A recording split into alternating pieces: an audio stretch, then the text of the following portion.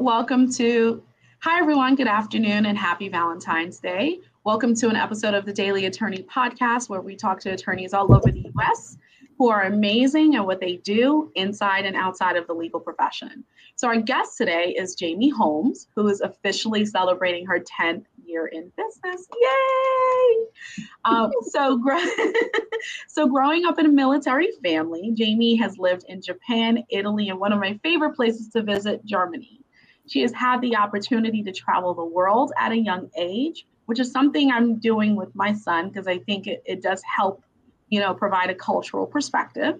And of course, this has allowed Jamie to learn how to work and blend with different cultures, which has instilled in her a strong sense of family and community. Prior to opening her own practice, Jamie spent some time interning at the Charles County Office of the Public Defender. Her goal is to better her community by providing quality, competent legal representation and her practice focuses on criminal defense and family law. Jamie, welcome to the podcast. Thank you so much for agreeing to sit with me today. I'm really, really excited because you are a former public defender. That's one of the things I've always wanted to do. So talk to me about that journey. Like, how did you even get to a point where, you said, I'm going to be an attorney. And on top of that, you said, I'm going to work for public defender's office. Working for the public defender was always my initial goal out of law school. I interned with the public defender's office while in law school in Florida. And then when I moved back up here after law school, I started interning with the local public defender's office in Charles County while I'm waiting for bar results. And then even after I passed the bar, I kept volunteering. So I've just always been associated with the Office of the Public Defender. I've enjoyed working there. I've enjoyed helping people. It was a great place for me to kind of get a start. And since then, even though I didn't sign on to be an official public defender, I've continued to work with them, even now taking what's called panel cases. So sometimes the Office of the Public Defender has a conflict for whatever reason, and they need a private attorney to step in. And I do that. And I do it for criminal cases. I do it for juvenile cases. And I also do it for what's called SINA, Child in Need of Assistance. So those are cases where the Department of Social Services is involved and may remove the children from the home. So all of those things fall under the umbrella of the Office of the Public Defender. And I'll step in and, handle cases when they need me. I was actually, and most people don't know this, so I love that you mentioned SINA because I was actually a SINA law clerk. Right. And we're both in the same state. I live in Harford County, but my office is in Towson, in Baltimore County, and I practice in Baltimore County, Harford County, and Howard County. And you're in Charles County. I have a couple of estates in your neck of the woods right now, but when I think this was my second or third year of law school, I ended up landing a gig with the SINA law office at the Baltimore County Department of Social Services. And that is where I decided that I was not going to do family law. Because I said, I don't think this is for me. I really don't think this is for me.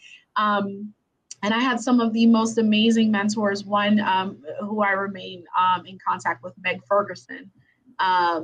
She now works for the Baltimore County Police Department in Towson. So how was it working SINA cases? Did you have the traumatizing experiences that I had, or what did you think? I'm still doing SINA cases. So 10 years, I know. I know.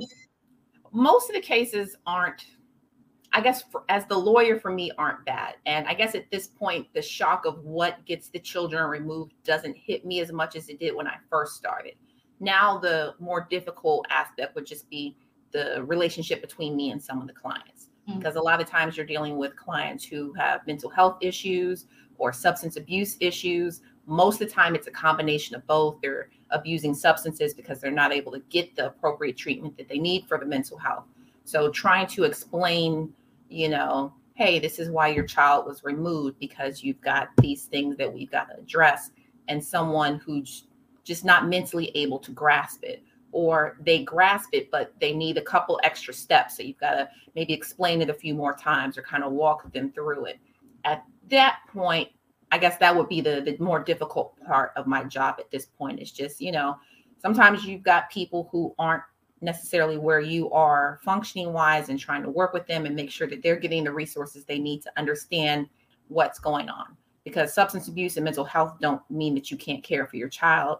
It just means, hey, you need a little help to get there and make sure you're doing your best. But at this point, it's kind of hard to throw me with why a child was removed. Sometimes cases still come across my desk and I'm just like, what do you mean the child was in a room with, windows boarded up? That sounds ridiculous.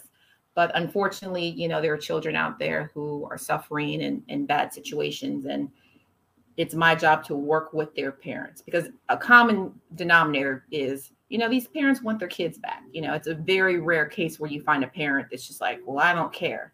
They all care. They just need the tools to help them get to where they need to be. And I enjoy doing that. And, a lot of it comes from a lack of education, and I don't mean academic education, right?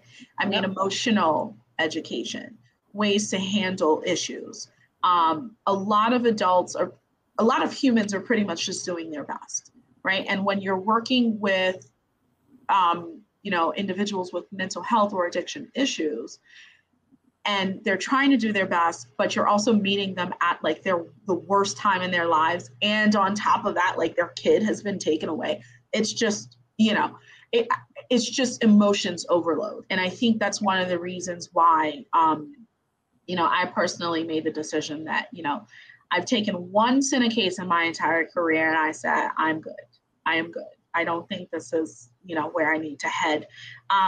So, I mean, to build upon that, like, what does your family kind of, think about, what you do, and just, having your own business and just kind of being in such a heavily emotional field? My family is really supportive.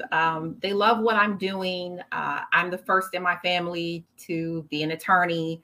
I never planned to open my own practice. It's just one of those things that I kind of stumbled into. And I love it. And everyone's very supportive. I'm sure my dad's tuning in. I know my mother-in-law's tuning in. My husband's going to tune in. My mom, my brother, all of my friends and family are super supportive with what I'm doing. And, if I'm posting something on social media, they're resharing it. Or if they know a friend who's looking for an attorney, they let them know about me.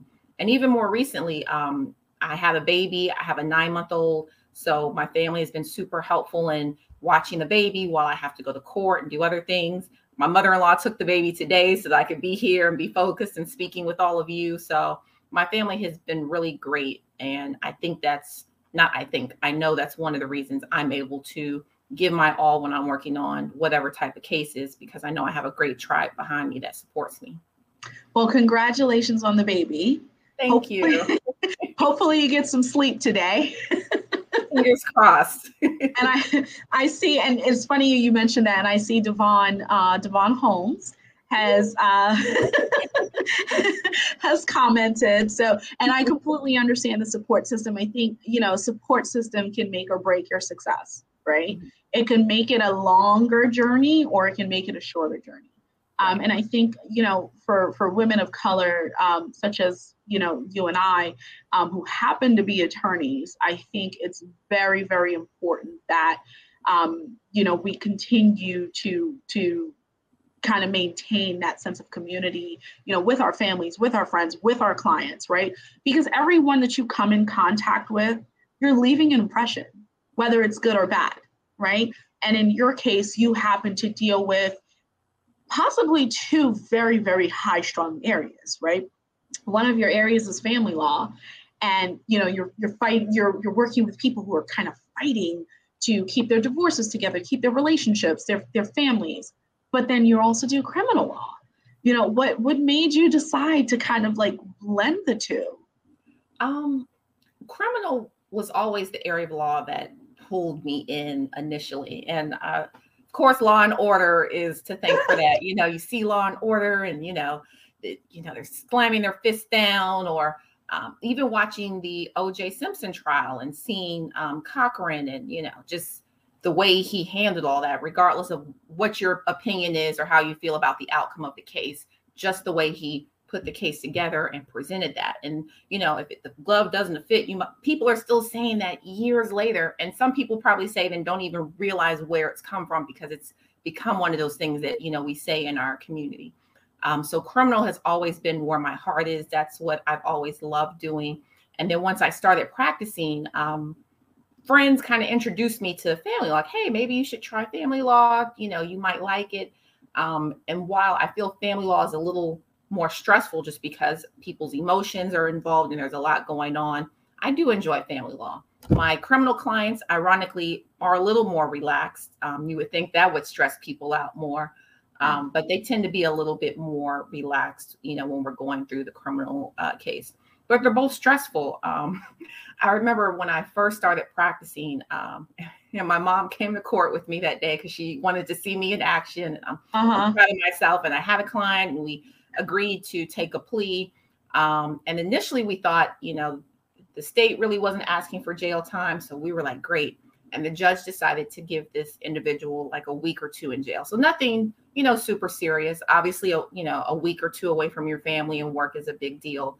But he could have gotten a lot more time than that. And that was the first time I had a client that standing next to me, and now he's going out the other door because he's got jail time. And that really hit home for me and just made me realize, you know what, if you're going to do this, you have to do it right, because this is someone's freedom. And that just kind of made me double down on, this is what I want to do. And I just need to make sure that I'm giving it my all, which is why I tell people, I really do want to serve the community. I want to help people. If 2 weeks is what you got versus a year, I'm happy about that. I would have preferred no jail time, but yeah, so they both have their types of stress that hit you. You don't want your client to go to jail for any time.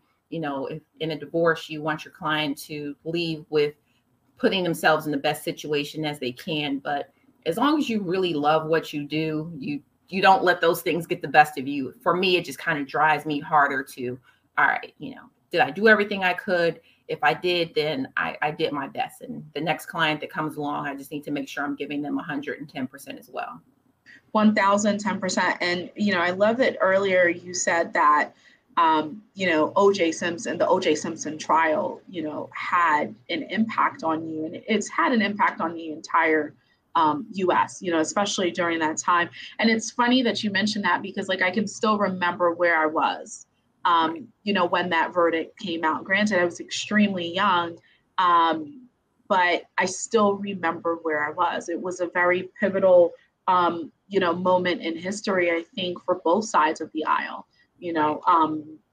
and also the fact that you stated that, you stumbled onto, the practice of family law, the practice of criminal law, and just being in this profession.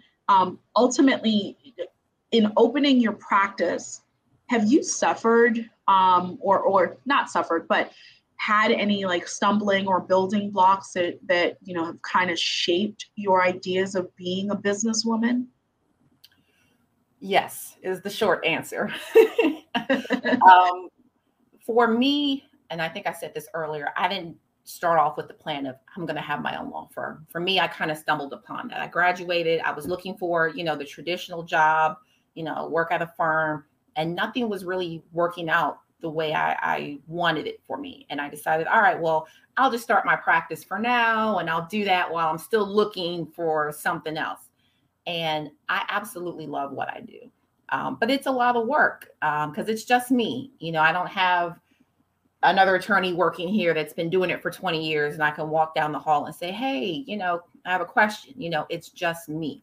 And what that did for me is just forced me to be more focused. I'm taking CLEs in person, or I'm taking them online so I can learn more about what I'm doing. I'm talking to other attorneys, reaching out to other attorneys. Hey, you're a solo. How did you do it? And just pulling bits and pieces from different people, because how I run my business might be different from how you run your business. You have to do what works for you. And that's just been I won't say a struggle over the years, but it's something that's constantly changing. What works for me in the first couple of years of my business is not going to work for me at this point in my business. So just accepting that Your business is going to grow and change. Wherever you start, it's great that you started. Be happy that you at least started. And I don't think a lot of people give themselves enough credit just for getting started, because getting started is hard. You know, there's a lot of little steps. For me, I had trouble getting started because it was hard finding one resource that said, all right, you want to open a practice? Here's step one. You have to get an LLC. Oh my gosh. And everything was like step 5, like you have a small business. Here's a case management system, or here's a bank. And I'm like, well, I need step 1. Like, how do I just start it? Like, how do I become an official business? Listen, I have goosebumps because I literally have not met anyone other than my group of attorneys that we get together. So 4 of us, we get together every single month, and we literally have worked with each other step by step, because we cannot find anything out there that can tell us, hey, this is what you need to have a trade name. You need to apply for a tax ID number. Like, you need this and you need that. You need a bank account. You need an accountant. You need a bookkeeper. We could not find any of that. So we did exactly what you just said. We pulled our resources together and said, okay, this is how I'm running my firm right now. How are you running your firm?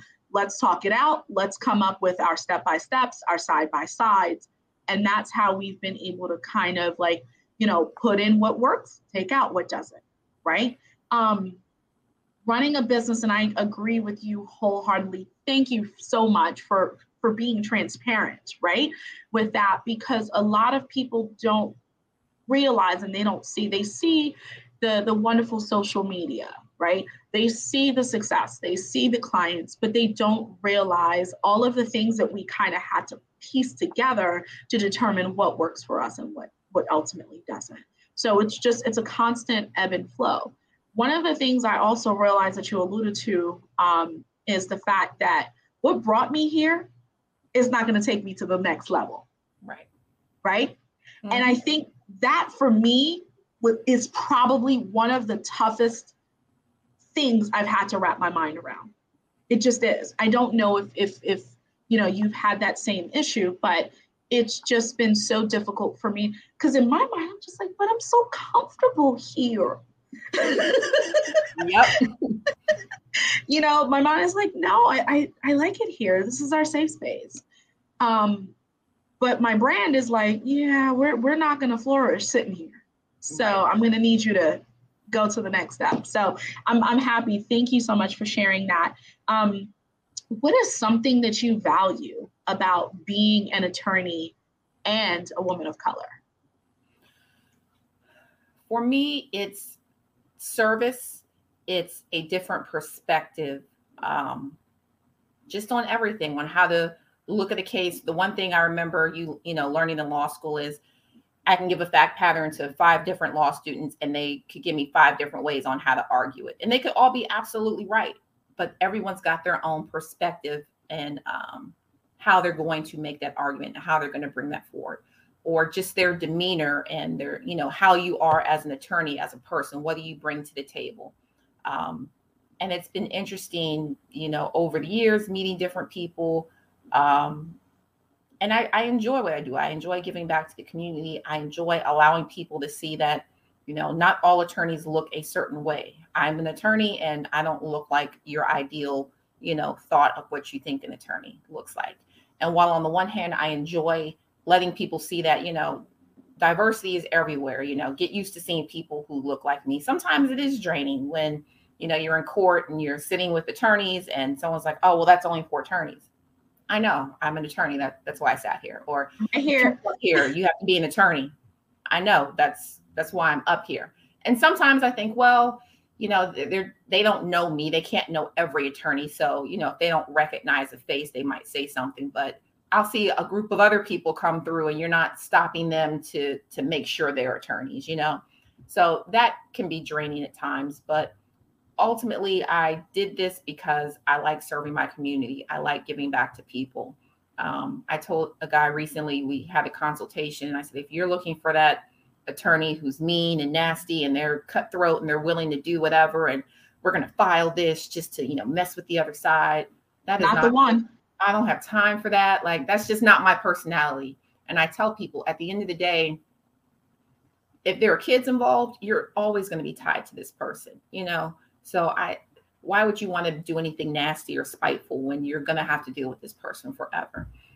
If it's a divorce and there's no kids, still that's not me. I'm not here to just be petty for no reason or be nasty. I'm here to help you get through a difficult time in your life, make sure it's done right so that you can move forward and be a productive person. And me being nasty during your divorce doesn't help you in the long run. And it doesn't help, but it also doesn't help our colleagues, right? Right. Because ultimately, at the end of a divorce or a custody case, I still have to network with this attorney. I have to attend the same meetings, the same, in some cases, the charity events. We're all in this together. Maryland is pretty small, right? So at one point or another, I'm sure you and I will have a case against each other. We're a small community. So as a result, and also it's not my demeanor. It's just not my demeanor to be a dick to other people just because I can, right? It's just not in my DNA. And I'm not changing that for anybody. I don't care. That's not me in my personal life. I'm not going to use my law degree to be nasty. That's just not me. No. And I agree. It's funny that you talk about, having a specific type of appearance or being mistaken for someone else. I'll never forget. I think it was in my second year of practice. I was driving to the office and I allegedly ran a stop sign and got pulled over by a police officer. And in the process of asking for my ID, I go and I'm in my bag and he goes, I was carrying a book bag at the time. And he goes, "Oh, I'm sorry, are you late for school?" It's like, excuse me. I'm a grown woman. I've been grown for a few years now, so it's funny. I get mistaken for all types of stuff, but I think it's hilarious. But let's circle back to the community work that you do. I know that you have a network sorority. You're part of a sorority, and you also do pro bono work through the sorority. So do you mind kind of talking to us a little bit about that? As someone who does a lot of charitable work myself with, organizations here in Maryland, I always love to talk to people about what they do as far as charitable work goes. Yes, I actually love doing pro bono work, which I know sounds weird, but I like helping people. So doesn't sound weird. I do too. You're not alone. So what I do locally, so I volunteer Charles County. I think most of the counties have a hotline. So sometimes I work the hotline and people can call in, about whatever question, and I give them advice. So that's what I do on more of a local level. But I'm also very active in my sorority. I'm a member of Sigma Gamma Rho Sorority Incorporated. This year, we are celebrating our centennial, so 100 years. I'm super excited about that. And I'm even more excited to be starting this year off in the position as regional legal advisor. I've done that for 3 years. This is my third year as the regional legal advisor. So whatever legal issues come up in my region, I deal with. So typically that would be contract review. So anyone in my region who wants to enter into a contract, it has to go through me. And our region is pretty big. It goes up to the parts of Canada. And then we've also got chapters down in the Bahamas and down through the Carolinas. So it's a nice chunk of area. And then, however many chapters are in those areas. So contracts, a lot of compliance issues might pop up. Risk management is a big issue, and disciplinary issues. So if we've got ladies who are doing things that they shouldn't be doing as members of the organization, those things come to me, and we have to process them and do investigations and figure out what's going on. So I enjoy doing that because I love my sorority. I love what we're about. We're focused on giving back to the youth. So anything that I can do to help further our cause is great for me. That is absolutely amazing. I love that. And sororities are huge networks, right? But they're also small networks. And I love that, everyone in a sorority, looks out for each other. And, like you said, you do that compliance work, make sure everyone is doing what they need to do. So with that said, how can, clients best find you? Like, what are your preferred, social media networks or anything that you like to do marketing wise to reach your clients? It's so funny you said that. Back to when I first started and, not knowing what you need. I remember one of the earlier cases I got, a client of mine was in jail and she was like, yeah, my dad went online looking for you and he couldn't find your website. And I was like, I think I need to get a website now. Yeah. So for me, the best way to find me would be my website. Okay. Which I just popped up on the screen. So that's the best way to find me. I do have, your social media, Facebook, Instagram, Twitter, but my website would be the best way to find me, and you can schedule a consultation or shoot me an email. Are you out there doing the weird TikToks with the actors who make pretend that they're getting arrested? I keep debating whether or not I should get on TikTok. I have not jumped to TikTok yet. Maybe this is me being old and showing my age. I'm just like, what? First, it took me long enough to get on Instagram. Like, we got Facebook. We don't need all these other platforms. Yeah. TikTok is a beast. I have not. My social media content creator, she's just like, she'll send me an email every week. Hey, Marie, here's the 5 topics we have for the week. Go ahead and, create 5 1-minute videos and send them over. I'm like, sure. I don't know. It's so bad. And I'll just kind of wake up one day and I'm like, feeling really good. I can shoot a couple of TikTok videos and I'll do like 3 in a row and send it to her. And she won't hear from me for another 2 months. See, this goes back to what we talked about earlier. People not telling you how much work goes into it. Because on the face, it's like, oh, 1-minute video. That doesn't sound like a lot. But you still have to run your business, which is a job. Mm-hmm. Then you have to be the attorney, which is a whole other job. Yep. And then you have to do social media, yep. and I'm doing, my producer Camille does a lot of the work, in scheduling the interviews and all that stuff. She does the research into the attorneys. So thankfully, I have a great group of colleagues and, we all contribute some wonderful portion, but 99% of the time they're waiting for me because I don't know if you're like me, I can't say no. I am literally learning to say no. At 37, I am learning what no means, which is so sad, right? But at the same time, it just goes to show you my heart. I love my clients. I love what I do. I love people like you, that I get to speak to on a daily basis. I just, it's such greatness, right?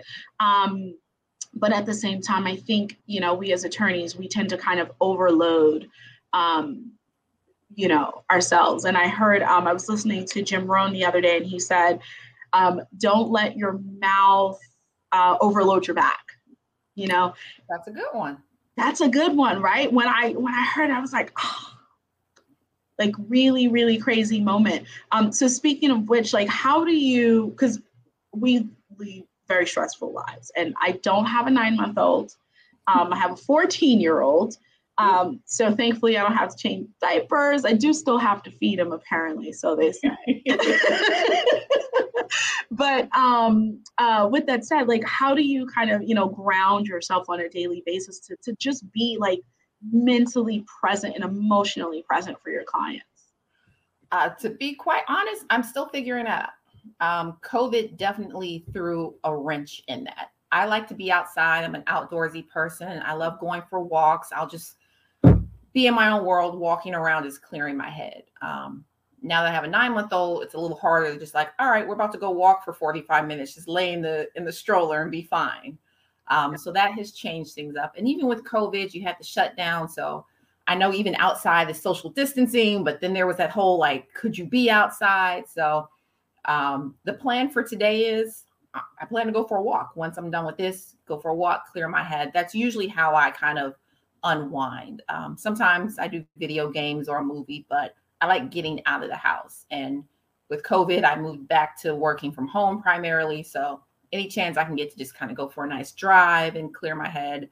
The good thing about Southern Maryland, we have all these little back roads. I love driving the back roads because it's just farmland or trees, and you can just kind of clear your mind. You don't have to worry about, 20 cars on the road. It's usually just you kind of driving the back road. So that's what I do to help me. I think it's very important that people find ways to de-stress when they come home, whatever your job is, whether you have a 9 to 5, even if you're a full-time stay-at-home mom, like that's a job too. You've got to find time to just do you, even if it's a 30-minute bath or a glass of wine or whatever it is that helps you, take the edge off at the end of the day.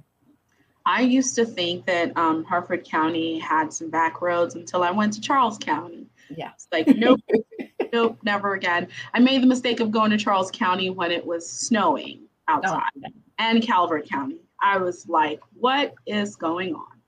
This is crazy. Yeah. I thought Harford County was country, Charles and Calvert it's different, but it's serene, and I'm from Brooklyn, New York, which is super city, but I'm not a city girl. So I feel like Harford County is kind of like just in the middle, so I totally get it. So with that said, thank you so much for being here. I know you have some criminal law cases, to go crush, some family law cases to crush just like me. Again, thank you. Thank you so much. I know you have a 9-month-old. I'm sure you're sleep deprived. So, so go for that walk and take care of your sleep. I don't understand. What is the sleep that you speak of? I know, it's a weird concept that people talk about prior to having children. To be fair, even as your child gets older, you're still going to be fighting with sleep. My kid, you tell him to go to bed at 9 o'clock, 9:30. That's when he decides, I'm just going to go wash my face for about 25 minutes. Yeah. So it doesn't end. Yeah, I have a version of that now. Like he looks tired. He's wiping his eyes. Yes, you're sleepy. So I put you upstairs and now you're up for an hour staring in the camera. Yes. I'm just like, you were just dozing off. Yeah. Why are you my favorite one is standing up and bouncing, like just bouncing, excited about life. And you're just sitting there like, oh, you have no idea what comes with being an adult, do you, child? You have no idea. They have no idea. Jamie, thank you so much for sitting with me for the past half an hour to talk about your practice and, opening up and letting the social media world know that it's not all sunshine and rainbows and we're all just trying to do our darndest best. We're doing our best, but I love what I do. I couldn't imagine myself doing anything else. I absolutely love my job and where I am. So if there's anyone in the Southern Maryland area that needs my help, feel free to give me a call, shoot me an email. If I can't help you, I can at least point you in the direction of some resources where you can get help. Because at the end of the day, like I said, I really just want to help people. And if you're at a point in your life where you need an attorney for something, then let's try and get you an attorney. Yes, ma'am. I love it. Great way to close. Thank you, everyone, for sitting with us on the 8th episode of the Daily Attorney Podcast with attorney Jamie Holmes. Everyone have a wonderful, wonderful, wonderful Valentine's Day. Jamie is totally wearing her pink.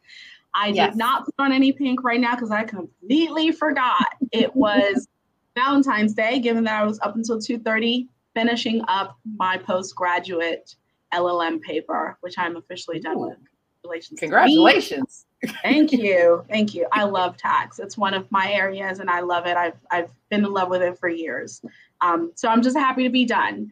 Thank you, everyone, for watching. You all have a great day. I'm Marie-Eve Jean-Baptiste, CEO and owner of the St. Eve Law Firm located in Towson, Maryland. If you guys have any questions, and like Jamie, I can point you in the right direction, please sign on to our Facebook, Instagram, LinkedIn, Twitter, TikTok, and send us your questions, and we will point you in the right direction. Bye.